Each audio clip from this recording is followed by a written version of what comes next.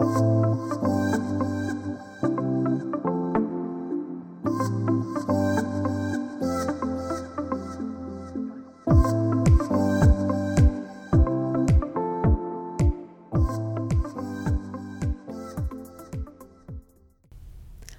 and welcome to Suited Up, a positive podcast for aspiring entrepreneurs. I'm your host, Carly Grabber. Today, I'm joined by Michelle Addison. You can't miss Michelle's playful yet effortless ensembles as she hops from chic boutiques to fashion events in her busy day as one of Vancouver's top fashion stylists. Michelle's penchant for fashion can be traced back to her childhood years, learning the art of dressing from her grandmother. Few possess the talent to fuse eclectic runway pieces from Bottega Veneta and Celine with wallet-friendly favorites like Topshop and Zara. Her down-to-earth, sartorial approach is exactly why so many women flock to Michelle for her style expertise and advice. A quintessential West Coast woman, she reaches for Celine heels on weekdays and her downhill skis on weekends. Approachable and straightforward, this fashion expert lives by the credo that style is something that can be thought when given the right set of tools. Michelle has dressed a wide spectrum of inspiring women, from stay-at-home moms to business professionals to celebrities. Most recently, she has worked with Nordstrom Vancouver as a million-plus top-seller personal stylist. While selling millions of dollars has many advantages, Michelle relaunched her personal business in September 2019 to seek out authentic connections with her clients and deeper creative pursuits. On her blog and Instagram, this fiery go-getter shares her style tips and tricks, her personal style, and her chic life with her 10-year-old daughter, Stella. Like mother, like daughter, Stella is a burgeoning fashion virtuoso, proving once more that the apple doesn't fall far from the tree.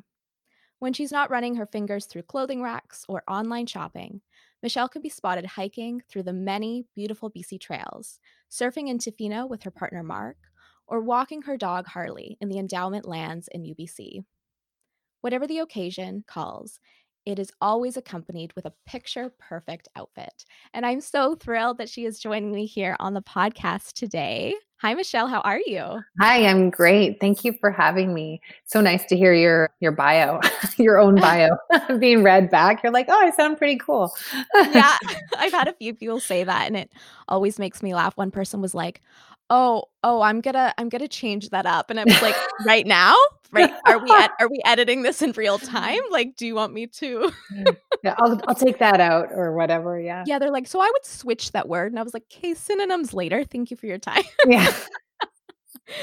Oh my gosh. Well, I have to say, like, I'm such an admirer of your style, but also just your approach to the industry. As we were talking before we started recording, you have such a wonderful online presence and really come across as someone who is trying to empower other people who love to look good in what they wear, but also people who are perhaps not as secure in that area and might need a little help to feel empowered walking out the door. Yeah. So, yeah, to start, I wanted to ask you, like, when did you first realize you had great style? Oh, that's funny. I actually do believe that there's probably a pinnacle moment in everybody's life where you sort of have a decision, that sort of marking spot where you can either choose to be stylish or sort of not. And I remember my mom, I think I was probably in high school, and I mean, I always liked clothes. I was like anyone else, but my mom took me to Urban Outfitters in Seattle, and it wasn't in Vancouver. And it was a big deal. And we went shopping, and she was like, buy whatever you want. You can pick out an outfit or something like that. And so it was kind of the first time where I could kind of find things that I thought were kind of cool. And then I brought them back to school, and I remember wearing my like Doc Marten boots, and I had like striped knee socks and this like black kind of pleated skirt and this tie-dye crop top. I don't know. I don't even know. I don't think it was stylish. Like if we look back now, it would have been, something like, what was that show called? My So-Called Life was on. And I think I wanted to look like Claire Danes. That's what was my version of it. And, I remember someone saying like, it was kind of a catty remark where someone was like, your skirt's kind of short. And I kind of thought to myself, oh, that's something that could cause me shame. Or I could be like, you know what? I actually look really good. I don't think you know what you're talking about. And I chose to kind of be like, actually, I think this skirt is short and I have good legs. Like, you know what I mean? Like I just chose to think something different in that moment. And I think that was the moment where I was like, I feel like I want to keep going in this, right? It wasn't going to let that sort of remark bring me down. So I always just remember that as sort of a defining moment in terms of like people who choose to express themselves or then choose to be timid, you know?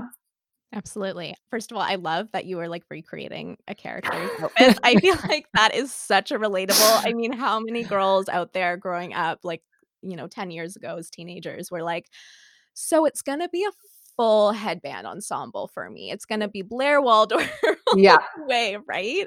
Yeah. And that I feel like to me, like when I was reading your bio, that really taps into your schooling, going to the Phoenix Theater at UVic Yeah. with acting, right? And so often we're inspired, or we're kind of like creating a character, and it's not, it's not to be silly necessarily. It's just like inspiration and just kind of like going with that creativity. I love that. Yeah. And I think that, we can talk about it a little bit, but, even as you explore your creativity and, my first foray into the creative world was always with performance and with acting. And I know for like 100% fact that it's really informed my like career in styling of just imagining myself in my client's shoes.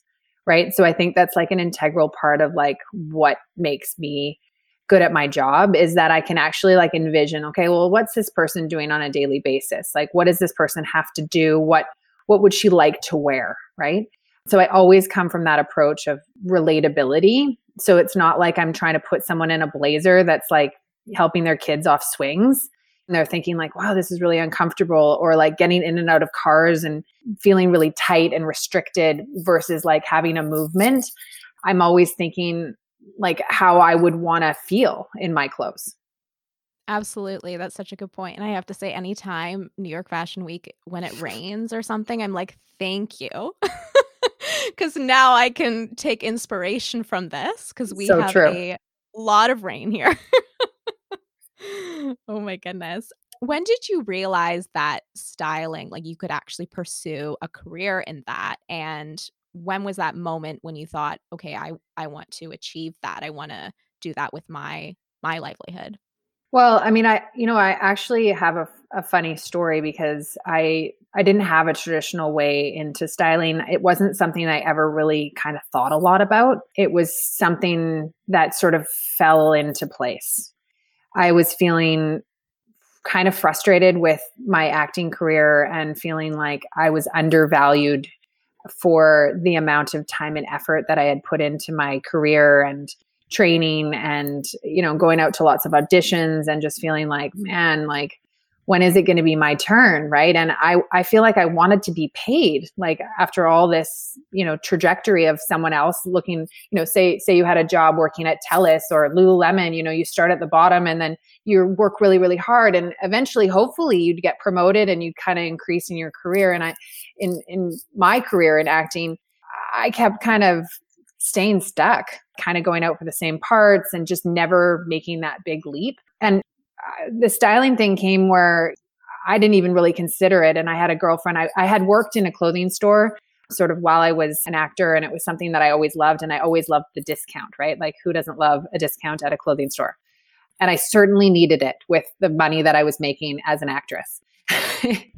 And so I had a girlfriend who was a stylist, and we were sort of friends, and she was going to have a baby. And she thought, well, how about if you took over my business while I went on maternity? And I kind of was like, I don't know if that's what I want to do. I didn't think of it as an opportunity at the time. Like in fact, I kind of didn't really consider it because I was so focused on my acting career, thinking like, well, I can't really do that if I'm going to do my acting auditions and whatnot. But then I was like, oh, it's part-time and, maybe I can do it. And so I called her back, I remember, and I was like, I think I will do it. I'll try. I have no idea what I would do, but, I'll learn. And that was like a big leap for me, and probably one of those kind of quintessential moments in your life where you're just like, I think that there's something else working in this universe that put me on this path. And I remember coming home from like my first wardrobe where I wasn't actually quite sure I could really be more stylish than this person that I was working with, right? Like I was like, what do I know that she doesn't know? And I was so nervous. But, at the end of the day, someone paid me money and they thought I was of value to them. Like I helped edit their closet. I made them feel good about the direction that we were going to go in, and just like left with them feeling lighter and happier and productive. And I got paid, which was like a nice feeling after someone who'd been kind of struggling for a long time, of just feeling like, I just really want people to appreciate me. And I also want people to pay me for my time and my worth. It became something as simple as that. And then I got a lot of referrals while I was working with her and on maternity. And I kind of grew my business from that. And then every little thing that I've done, I've always been the type of person to jump in and then figure it out. Like, oh, I think I could do that. And do it, and then be like, what am I doing here? Like, how am I going to do this? I remember we together, this other stylist and I, we decided the room was opening up at the Hudson Bay. And I was like, well, we don't want to be like a sales associate. We have some clients, why don't we go and pitch a job share and be the personal shopper? Like who knows? What is a personal shopper? We didn't even really know what a personal shopper did, really, right? We were like, help people. It sounds like kind of an elite job. Let's go for it. So we give up this whole contract, we submit this whole thing, and they're like, sure, let's do it. So anyway, we sort of decided to job pitch and start this whole thing, and then, really figure it out, right? So, I guess my suggestion to others who are sort of trying to figure out a career is that sometimes you don't actually have to figure it out. You just have to go for it, right? And somehow, like, having a bit of artistic talent and also really good work ethic. I worked my butt off. It was so hard. It was like, I would cry because I just, I'd walk around the bay figuring like, I'm going to get fired. Like I have not enough clients to like get the money that they need, the sales quotas and everything like that. But I just kept showing up every day and trying my best, thinking of new ideas. One client would lead to another client, and providing a good service and good value, and also like caring about the details. That's something that I've always cared a lot about, where you can have an outfit, but well, let's get the clutch, the earrings. Do we need something done with your hair? Like having that whole entire look, not just one dress. Yeah, no, that really resonates with me. And I think that is such a common story, to be honest, with people in any artistic field. Yeah, I think that's such a relatable story. And I really thank you for sharing that. I really appreciate that. So as I mentioned earlier, like you went to UVic. So was acting like, what part of the education do you think in the Phoenix program like really helped you once you got to styling, once you were at the room? That's a good question. I mean, I guess I think like the bravery, of the courage that it takes to kind of stand up in a room of 20 people and bare your soul in theater class, or try new things that are completely embarrassing. Those are all skills that you can use in any career, really, right? Because the risk is, either I succeed and it's amazing, or I fail, but at least I tried. You know what I mean? Yeah. And then, I did have a lot of contacts, I guess, in sort of the entertainment area, right? Like I did know successful actors, and I, got to work with them and bring them into the room, and using those sort of connections too made that some parts of it quite easy. Yeah, no, for sure. That would definitely make sense. I mean, and I think that those contacts in the art world would certainly be very inclined to want your services as well, because I know, at least for me, like I like to describe myself as just a creative through and through. And so anything artistic, I'm like, I appreciate that. Yes. That is a piece of art you are wearing. Thank you for your time, designer. Yeah. Yeah.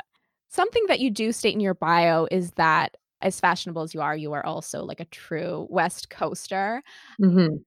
which I love. I'm like, yes, I'm also very sporty on the weekends. Yes. Thank you, Michelle. Yes.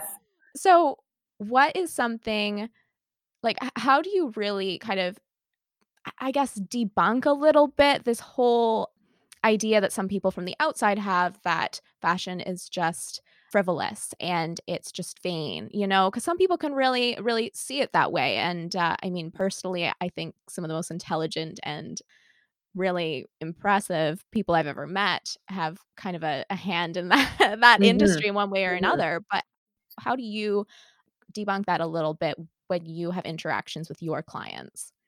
Well, I mean, I think like, I don't know, probably 90% of anyone that I work with from like the Vancouver, British Columbia area has like a huge sport aspect to their wardrobe, right? Where, this is the jacket I wear when I go walk my dog. This is the outfit that I wear when I go hiking, oh, this is what I wear when I go to Hawaii and, we go surfing. And we probably have the most diverse wardrobes in North America. There's just so many things that we do, right, on a daily basis, and so many things we need clothes for. So yeah, I mean, I've always thought that there was a bit of a, I don't know, I guess I've always thought that people kind of put fashion people in a box. Like, oh, we don't eat, we only smoke, we wear heels and uncomfortable shoes, and we wear a lot of makeup, and we're mean, mean girls kind of all together. And like, we make fun of people who don't have nice outfits. And I actually don't agree with that. I don't think that all of us in the fashion world are like that. Sure, there's a portion of people who are super snobby, right? And kind of give the fashion world a bit of a bad name. I've been to Fashion Week. It is not like going and sitting in a theater, for example. Like, it is sitting, you feel insecure, no matter how stylish that you are, sitting watching a big show, and people aren't super like, oh my God, isn't this exciting? Like, that's what I wanted to do. I'd be like, oh my gosh, this is so beautiful. And I'm so excited and happy to be here. You just keep your mouth shut because you don't want to be that eager, it's about cool. But, you don't have to be that way. I think you can be both things. You can be fashionable and you can be sporty. You can go on a hike in the morning and come back and go to a beautiful gala in the evening. And I think most people from Vancouver are kind of inhabiting that world of getting dirty and then cleaning up and looking great. Yeah, absolutely. No, I think that's so true. And I think when we were having this conversation preemptively before our interview, it sort of reminded me of Leandra Medine and her whole mission creating formerly Man Repeller, now Repeller, where she really wanted to intellectualize fashion and infuse some humor in it and all that. And I just love people like yourself who are kind of like saying, okay, yes, maybe there are some people who are a little bit snobby, but there's snobby people in every industry. I mean, I hate to break it to everyone. I know. Like, unfortunately, but yeah, I love that you really push that people, not just women, but anyone who likes to put a nice outfit together or anything like that is so multifaceted and has so many cool things going for them. Yeah, and I mean, it's sort of true about just humans, don't you think? Is that we're not perfect. We can do perfect things and then imperfect things the next moment. And it's the same thing with fashion. It's, do I look great you should see me in the mornings on a Saturday. I don't look that great when I get out of bed, but I try my best. And that's what I've always encouraged in my clients, is that we can do better. We can always do a little bit better as a human, in our wardrobes, with our exercise, with our nutrition. We can just keep trying our best. Yeah. One question I had for you, because you did spend quite a few years at Nordstrom's, how important was working at a department store like Nordstrom, where there's lots of very iconic brands, but then there's also, some more up and coming brands that you might be aware of? How important was working at a place like that to your education in fashion? Well, actually, that's a really good question, because I do think people coming out of fashion school sometimes haven't looked around at the consumer nature of the business that they're entering. And working at Nordstrom or even the Hudson Bay, you're around brands and newness every single day. And it's exciting and it's new. It's like you get the drop of the newest of the new before even maybe it's posted on Instagram, right? It is really good for you to kind of know what the current is, almost trend predicting in a way, right? Of knowing what people will want to wear, what will be that hit purchase, and how to recommend it to your clients. I mean, having a love of fashion and a love of just wearing amazing clothes helps anyone in their career in fashion, because you can try it on and like love it so much that you could sell it in a second because you're just so enthusiastic about why this is the best jacket ever. Look at the pockets. I mean, the luxe fabric, like you just feel like $1 million when you wear it. And then, everyone's like, I want that jacket. So yeah, absolutely. And I'm sure your like performative side with acting and everything really helped with that too, because I don't know, at least for me personally, having worked with actors as a writer, like, I mean, they're just wonderful. They're very enthusiastic and out there, and I mean, they could sell anything. It's amazing. There's so many different brands nowadays. Like you can pick your favorites, right? And know why each brand is good at what they do, and why the tailoring is good in this brand, and why that's worth that much. A lot of times people can walk through a department store and like, especially at Nordstrom where there's such a variance in price points, and say like, oh my God, this is like $5,000. Like it's not worth it. And it is, to some regard, like, it's hand stitched and hand embroidered by 20 different people have touched that garment before it's on the floor at Nordstrom. There's a lot of craftsmanship involved in making a beautiful piece of fashion. And, it's definitely worth more than something that's made from a factory in China. So having that knowledge is a way to work with luxury, right? Because often people are like, I don't know why people would want to wear luxurious goods or why that costs as much as it does. And it's informative for you to know those types of things so that when you put on a McQueen jacket, it's different than putting on an Aritzia coat. Not saying that Aritzia is not great, but it's just different, right? The fabric, the tailoring, the care. Yeah. Oh, yeah. Yeah. You put it on, you're just like, oh, I have been uncomfortable in my clothes my whole life. You know what I mean? Now like, I'm living. I know. It's like, oh no, I missed when I was ignorant and didn't know. Yeah. Oh my gosh. Yeah. What made you, though, after working for a while at Nordstrom, want to relaunch your personal business? Mm-hmm. Well, I mean, I loved Nordstrom for lots of different reasons. And Nordstrom was great for so many different things. It has access to all the greatest brands and great product. And they have great people that work there. My coworkers, I just love to this day.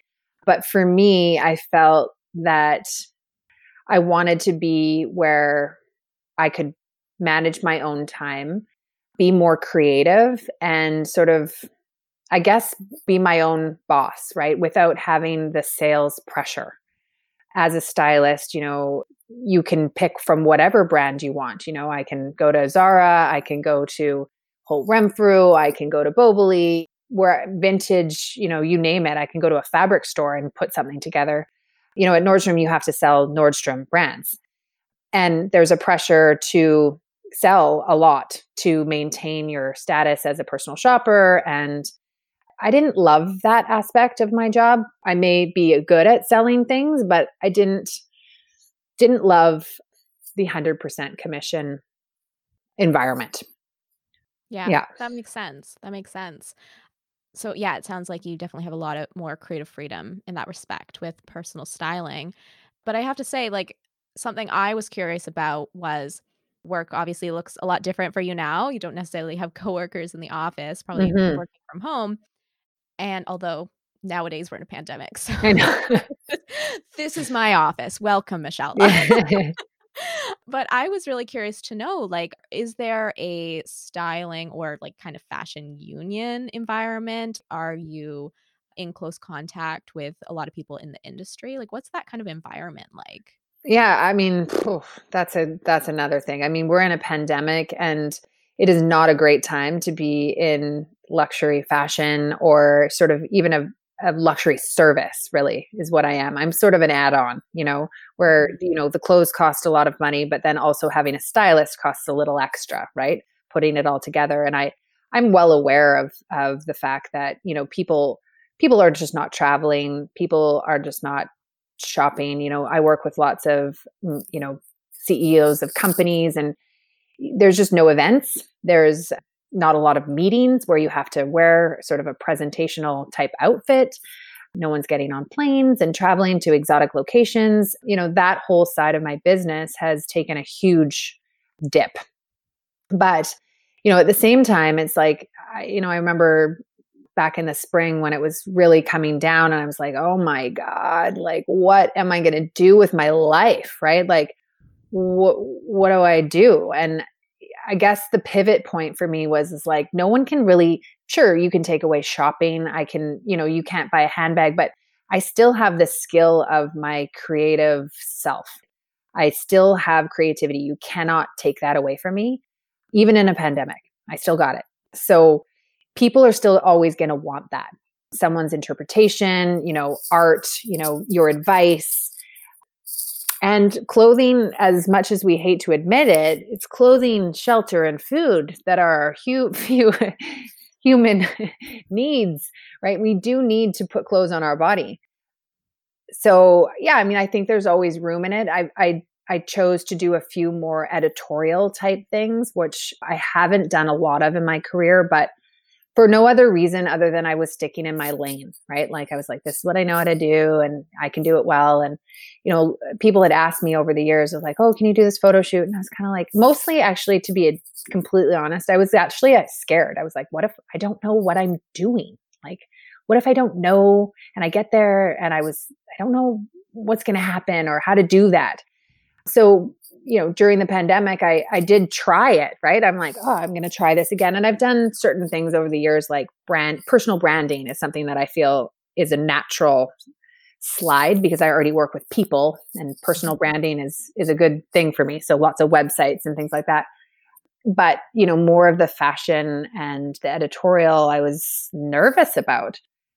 But when I went and did a few of them, I was like, oh, hang on a second. Like, I do know what I'm doing. Yeah, sure. I don't know the logistics of like how to organize it properly, or it took me a while to kind of get the clothes, or I pull so much, I was like, I'm going to have to like limit how much I pull because there's certainly not enough hours in the day to shoot all the looks that I've decided to bring today.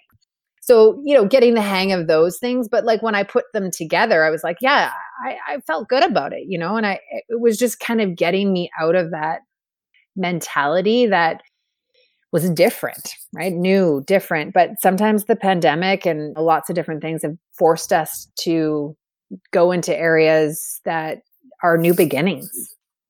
Yeah. Mm-hmm. Yeah. No, I hear that. And first of all, kudos for like going for something a little bit different, even though it's, within your area. That's certainly been a common theme of the episodes I've recorded during the pandemic. I had a friend of mine on and she's like, so I'm a makeup artist.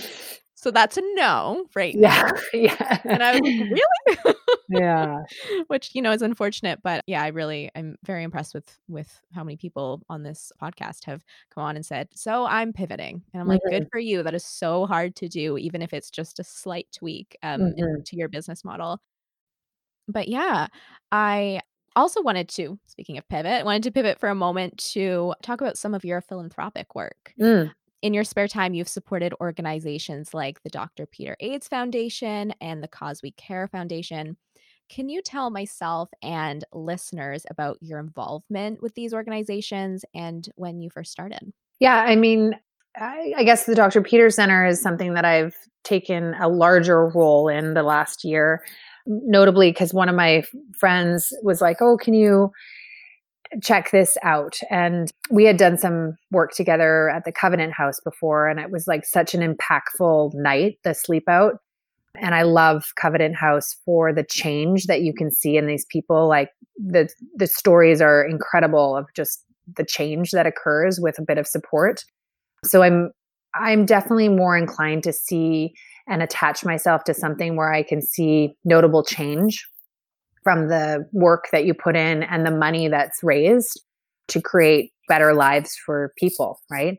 And the Dr. Peters Center is something that I really felt was such a great center. I mean, when you go to the center, you walk in and it's sort of like an old new house, and they have, I think it's like 110 full-time beds, and then the rest of it is a day center. So they get 2 meals a day, and the meals are great. Like they're high calorie and they're good food. So I served breakfast there, and some of the participants come in, and, these people are struck with addiction, mental health, poverty, chaotic life, and HIV and AIDS. So, these are people who, it's not a glamorous type of thing, right? It's not like a newborn baby or, something cute. It's kind of like these people are really down and out.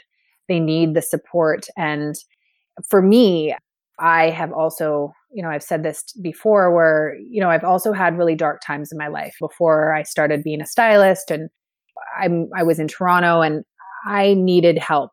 And the only thing that really saved my life is that I had a family to fall back on, right? I was hopeless at the time, but I could call and go home, and my mom bought me a plane ticket and I could go home, right? And I had my mom and my dad support me and lead me to people that could help, and friends around me that were healthy and made good decisions and, stood by me in a really rough time. So I had a support system economically and emotionally, right? And the difference between me and, say, someone who goes to the Dr. Peters Center is they don't actually have that. They come from traumatic backgrounds. They're on the street. They may have been abused, and the only safe place for them is like the street, which we know is not a safe place. And I felt such compassion knowing that I'm not that much different, right? That if my circumstances were different, I would be there too, right? I'm not, naive enough to think that that's not me. I just am lucky. So anyway, that cause just really resonates for me, and something that I believe in. I really love that you are involved with these organizations and make a point of pointing to them, whether it's on your social media or whatnot. I think that's so wonderful and great to, when someone especially is sort of in like an influencer position, if you will, like to spotlight those things that matter, and to take a second and acknowledge like that not everything is great all the time. And I do a lot of marketing work, and a big question that's been coming up a lot is, okay, what do we do now? Like, people aren't necessarily buying into our stuff. And the thing I've just been saying to everyone is like, just be there for people. Like people are feeling all the human emotions right now. So I really, really appreciate on a personal level that you are so involved with these organizations. I think that's wonderful, and a great reminder that, it's important to help others. Yeah, I mean, sometimes when we do feel that bleakness, of like, where you look at your calendar, like I looked at my calendar this week and I'm like, man, like I used to be busy, and I'm seeing like a lot of openings, right? And instead of just like staying home and watching Netflix or doing another 2 digital workouts back to back, there is an opportunity for us to like get in there and get involved to help others, right? Because inevitably someone is worse off than you. Here I am sitting in my home in Dunbar and got heat on. I've got food in the fridge. I've got lots of clothes to wear. So it's like, well, what can I do today that's going to benefit the community, like, or people around me or my friends, or call up, if I'm having a bad day, the best thing I can always do is just call and say, hey, how are you today? Because why do we have to be so self-centered to think that like it's all about us? And I think, especially if you're on Instagram and you're in fashion and you're posting these fashion pictures and it's like, look at me in this outfit again. And you think you're providing value. And I know that there's lots of people out there who are like, thank God you're providing lightness. It's like, watching a piece of theater, it's like entertainment, or, allowing people to kind of escape for a little bit. I know there's a portion of fashion that's like that, but it can also make people feel really bad because they can't have what you're suggesting, right? Or it looks like, oh man, if only I had that shirt, or, I would never be able to afford that, or she's at this store that I wish I could shop at. And it has the reverse effect that Instagram is not always healthy for a lot of us, right? So I think it's important to focus on other things that are helping people, and to know, like, it's very hard to know what to share on Instagram too, of like, sometimes you're having a really bad day and you're like, the last thing I want to do is like go and talk about how terrible my day is, and no one wants to hear that. But I think that there's an element of people wanting to know that you're a real person, right? That things aren't always great for you, that I don't always buy the clothes that I'm wearing. Like, I can't afford, 50,000 handbags. It's just not my world, right? I'm sort of normal, how do you even explain that? But it's not like I'm flying around on private planes and it's a relative normality to where you are. But the last thing I would want to do purposely is make people feel bad. Yeah. No, I think that's great. And I think that's why I really loved what you were posting in particular. Was it didn't feel like it was about necessarily you have to buy this exact piece, whether you can afford it or not. That wasn't the suggestion. I think what's wonderful is when artists do show up online in a way where it's like, let's be creative together, and that's cool. And if you can afford this luxury version of what I'm showing off, or if you go to Zara instead and find like a cheaper alternative, great. Or if you don't buy it at all and you're just like, this is entertainment, thank you, I'm having not a great day. Yeah, I think Instagram is such a complicated world. I've certainly spent a lot of time working in social media, and it's complex. And I think I had a really wonderful conversation with a friend of mine who's an artist, Sandy Mayer. And we were talking about that conversation that we have with ourselves, where when we go on social media, it's like, okay, what's my intention today? Like, why am I on here?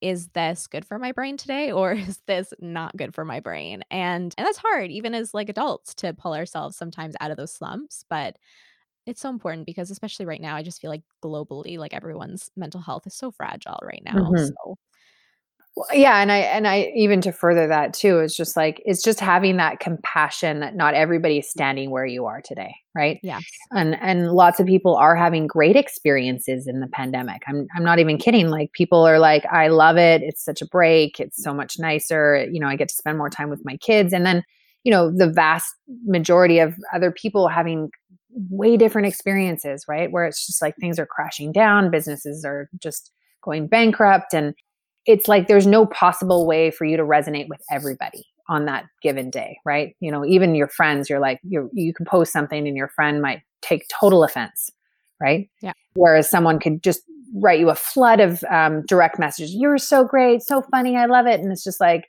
you kind of just have to stay true to who you are, and have, like what you said too, is just like, well, what's my intention today? Like, is it kind? Is it valuable? Is it, helpful? All those kind of things of monitoring what you're doing, and then navigating that incredibly tricky world of trying to make money and trying to have more likes and followers and build your brand, right? Like, it's a very tricky world. Yeah, absolutely. And and I love that point you made about just being like compassionate, because someone said one time, like, to me, that your intention for being on social media should never be to get validation, because it's always going to be a 50-50 split. Like, that's not the place to find it. And so, yeah. And I think just trying to stick to your values, like, that's all you can really do when showing up online, because it's a beast. Social media. And it is valid. Like, it's really hard not to feel validated from people giving you lots of nice comments, right? And it's really hard not to take it personally when someone doesn't say something nice, And I've watched it happen to lots of people on Instagram, where it's like, they got 1,000 comments of amazing likes and you're fabulous, and one person singles something out, and it just ruins them, right? Like, just ruins their whole entire day. Yeah. So that is the thing, a benefit of not having 100,000 followers. Luckily, I don't have that. We want it. No, we don't. Yeah, right? Such a tough life. The fame. No, I don't. Yeah, right. My goodness. That segues really nicely into my next question, which is just, I'm sure clients who come to you, like everyone, they have a different background, they have a different budget, different interests, body shapes, everything. I mean, I'm sure it's a very diverse clientele. So when people hire you for either like personal styling or shopping, how do you ensure that they leave feeling empowered? Because some people might, I'm sure, like walk into their consultations with you and maybe aren't feeling it. And that's why they're seeking out your services. Hmm. Yeah, I mean, I think that people often come to me who are ready to have that sort of transformation, unless it's someone who's like, oh, my husband bought me this and he thinks that I should get dressed, right? Or, my sister thought I needed this. Those those clients are kind of a bit trickier because they're not often mentally ready, Right. but people who have called, who have like looked online, and lots of people, have followed me for say 6 months and then finally call, right? Knowing that, okay, yeah, I'm assured that she's not going to take me down the wrong path here. I like her style. That's how you choose a stylist anyways. It's like, you kind of align with like, okay, that's the direction that I like and that's where I want to go. She seems like relatable. That's the best way to build your business anyways, is just show examples of who you are and what your vision is, right? I mean, I've always professed to have a bit of high-low. I'm not afraid to wear Zara, also know lots of luxury brands and love those too, right? And I'm not afraid of them because I think like sort of the mentality of like less is more. Would you rather have one amazing Max Mara coat or 15 Zara coats? It's going to be eventually, one, right? But, we're all at different times in our lives. But yeah, I think that people, I want to know, I guess I want people to kind of feel, okay, here's a good example. Sometimes I find that people in the business world or whatever are actually dressing down on purpose because they don't feel like they'll be acknowledged for smart if they dress fashionable. So they're quite scared of fashion. Fashion will make them feel stupid, frivolous, care about the wrong things, and not smart. And I really try to break that because what's that really saying about all these creative, visionary people who are very smart and very intuitive and I guess I'm just like, so you think all fashion people are stupid? Like you can't go into a boardroom looking like $1 million and dressing like for success because you don't want people looking at your clothes and not your brain. I don't know if they have those same problems in say New York, where I feel like that would be just normal, that you'd walk in with a McQueen dress and throw down your amazing proposal for some project you're working on. But I find that in Vancouver, we're a little timid, right? We don't have a ton of, women in the financial world as much as say Toronto, or it's just, it's different types of jobs. So I guess I would want to encourage people to be more bold, to try something that they wouldn't have tried before. And it doesn't have to be in an extreme way. It can be in subtle ways, right? Like sometimes people are like, oh, puffy sleeve. Like, oh no, like that's just, how's that going to work? And it's like, just try a little bit of a puffy sleeve, see how that feels. And then stick with your pencil skirt and stick in your suit, but just try. It's like going to a hairdresser. And if she cut off your hair the first time you ever saw her, you'd be horrified. So she's going to give you a slight little trim, right? The next time you go back, you're like, okay, yeah, that was good. Can you cut off a little more? And it's like this slow process to like all of a sudden a year later, you're like, look at my hair. I am in a bob, and that, but it was a slow melt. Right. And it's the same thing about working with a client is like, you get to know each other. I edit the closet. There's lots of things that people want to hang on to sometimes at the beginning, right? They're not really, but like the second time I come in the spring, they're like, ever since you said that I should get rid of that shirt, I've never worn it. Okay, I'm ready. Like, take it out. Like, I'm not going to wear it. But it takes a while for people to let go of their old ideas of who they were, right? And working and engaging with someone who's going to help just like you would an interior decorators, like I'm going to find the great pieces for your house that you wouldn't necessarily have found, right? Things that really are meaningful to you. It's the same thing with your wardrobe. It's like we're looking for things in a direction that's fresh, that's new, that's modern, that is the new you, right? Because today you are different than you were yesterday. And I'm often encouraging women to be bolder versions of themselves, more confident versions of themselves, like unabashedly like themselves, wearing color if you're stuck with neutrals, or just embracing texture if you are someone who sticks to blacks and whites and camels. There's lots of ways to be more chic, Yeah. I love that. I love that motto of like, trying to empower people and be more bold with, because I feel like when someone, I know, at least for me, maybe I'm a creative person, and when I put on a great outfit, I'm like, we're ready. Like I go in the zone and suddenly I'm like, the presentation half ready. Yeah. Now it's ready. For sure. Look at this. Yeah. Right? Like it can give you that extra boost of confidence. And I think what I really picked up too on what you just said was there's a sustainability component there as well. I love that too, because I totally agree. I think it's great to, if you can, like have something that you really, really love that makes you feel awesome when you walk out the door. Maybe that's slightly better quality. It's going to last more years than just like, tons and tons and tons of repeats of the same thing where you're kind of like, okay, now I'm clearing my closet all the time. Is this really the approach I want to take with my wardrobe? Yeah. And I do think that people, I mean, when you do spend a significant amount of money on your closet, you shouldn't have to spend that significant amount the next year. Like that would mean you're working with the wrong person. You should be having those pieces in your wardrobe for multiple years until they're like worn out before you give them away, right? Like it's not like, oh, I don't like this anymore and I spent $500 on this shirt. That shirt you should wear for as long as it wears out.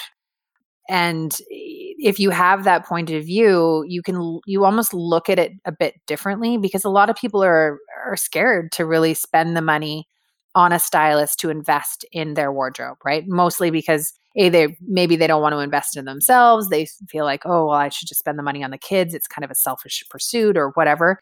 But, if you think about the long-term effect of just having a constantly new wardrobe from a fast fashion boutique, throwing those clothes out, getting more, maybe finding the wrong stuff. And you spend a lot of money over the years of just stuff that you don't really love.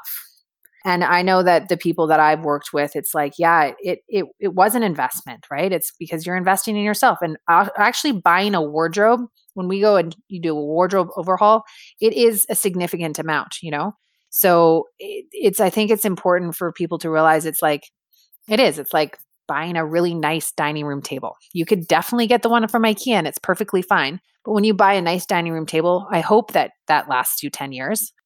Yeah. And one last question that I did have for you, like I said earlier, like I just love that you really make a point of supporting small businesses. You're from Vancouver, so you're often featuring local businesses there. What are some, just as a quick question, what are some really fabulous local stores and brands that you recommend people check out, especially for the holidays, as that's quickly approaching? I am very well versed in this because I've just done my little holiday tour last week, and man, like it was like so fun to go to all these boutiques and see like old friends and really see what they had in store, because you can't get the feeling of things unless you go into those boutiques, you know what I mean? So there is a portion you can do online, but it's so much fun to kind of do a little tour. And it's interesting because all the stores are in different areas. Like there's some on Commercial Drive. Like I went to Gatley on Commercial, and they have such a unique amount of really cool gifts. Like if you needed to find a few little things for your family members or things like that, there's like really cool pottery and candles, and like my favorite socks, those Le Bon shop socks are the best. And little gifts that are unique that you wouldn't find, say, at a big department store. And same thing with Eugene Chew. I was I hadn't been there in a long time, and I was like, why haven't I come here? He has such great stuff. The accessories, I love accessories, and I love finding like cool, unique jewelry. And I'm often sourcing so much online, and it often comes from the States, right? Because we just don't have a ton of stuff available here. But that store had the most beautiful, I think it was called Eye of Needle, beaded handmade earrings. And then there was another like New York, like it looked like mid-century art earrings. And I mean, I just was like, gosh, I just want to stay here all day and look at all of this stuff. So many boutiques in Vancouver have spent so much time curating an amazing assortment of really beautiful things. And they've gone to New York for us. We don't have to go. They've gone to LA. They've found like little cool things in Mexico and brought them back to their shop for us, like Vancouverites, to enjoy and be able to purchase, international beautiful things. And it's important to recognize that, it wasn't like that when I first started. We didn't have a lot of shops. There wasn't a significant amount of fashion in Vancouver. And it was kind of sad, and now that we have it, we don't want to lose it. Like, I don't want to lose all these beautiful boutiques and all these people's hard work because of something like the pandemic. So the more that we can not click on Amazon and go and shop local, I think is so important for our community. I mean, these are people who, their kids go to the same schools as us, and, their families are really supported by our love and support.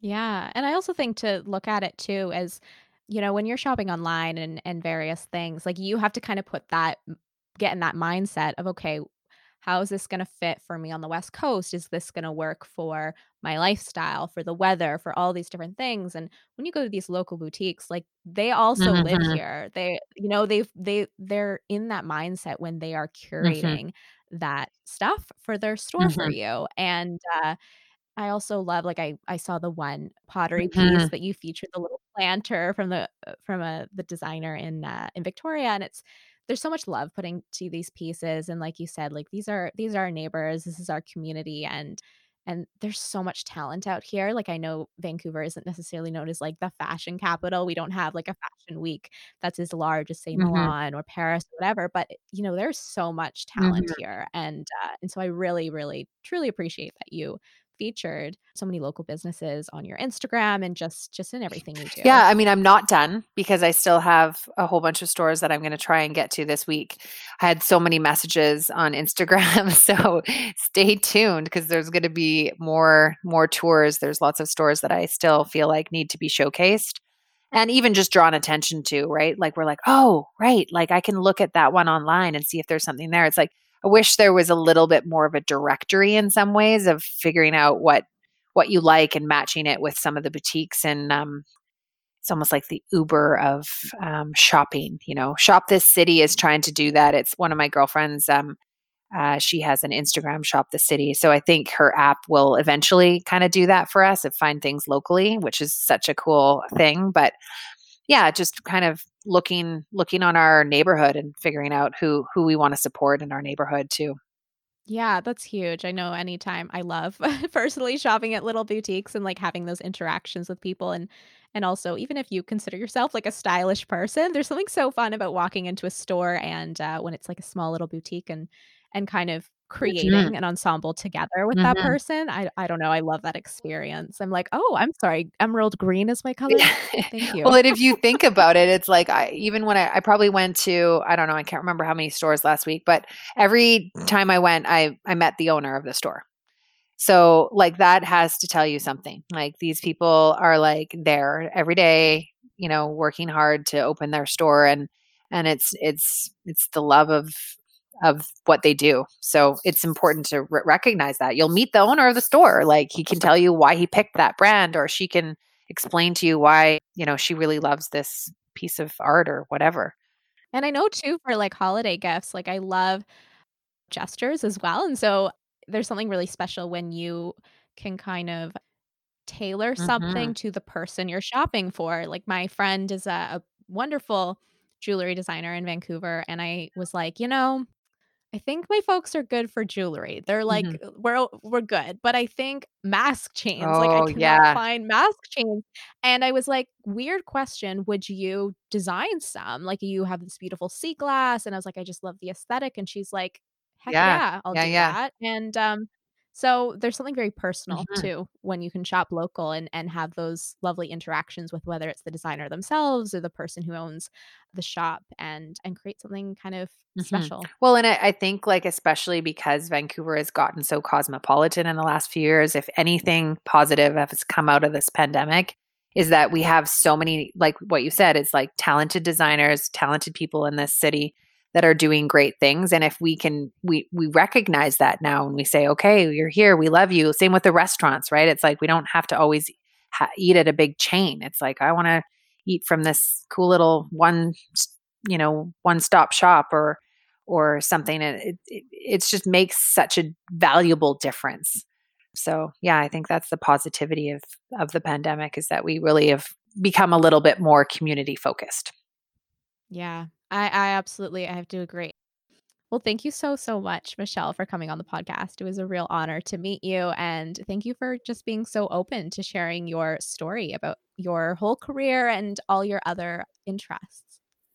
Yeah, well, thank you so much for having me. I mean, it was so lovely to talk to you. You're easy to talk to. Oh, thank you. Could talk all day to you. Oh, thank you. That's so sweet. Same to you. And well, thank you so much again. And yeah, have a wonderful, wonderful rest of your day. Thanks again. I can't wait to listen to it. To get in touch with Michelle and learn more about her services, reach her on Instagram at Michelle Addison Style or go to her website at michelleaddison.com. That's the end of this episode of Suited Up. Thanks so much for listening. For more information, follow Suited Up Podcast on Instagram. If you enjoyed this episode, please rate and review this podcast. See you next time.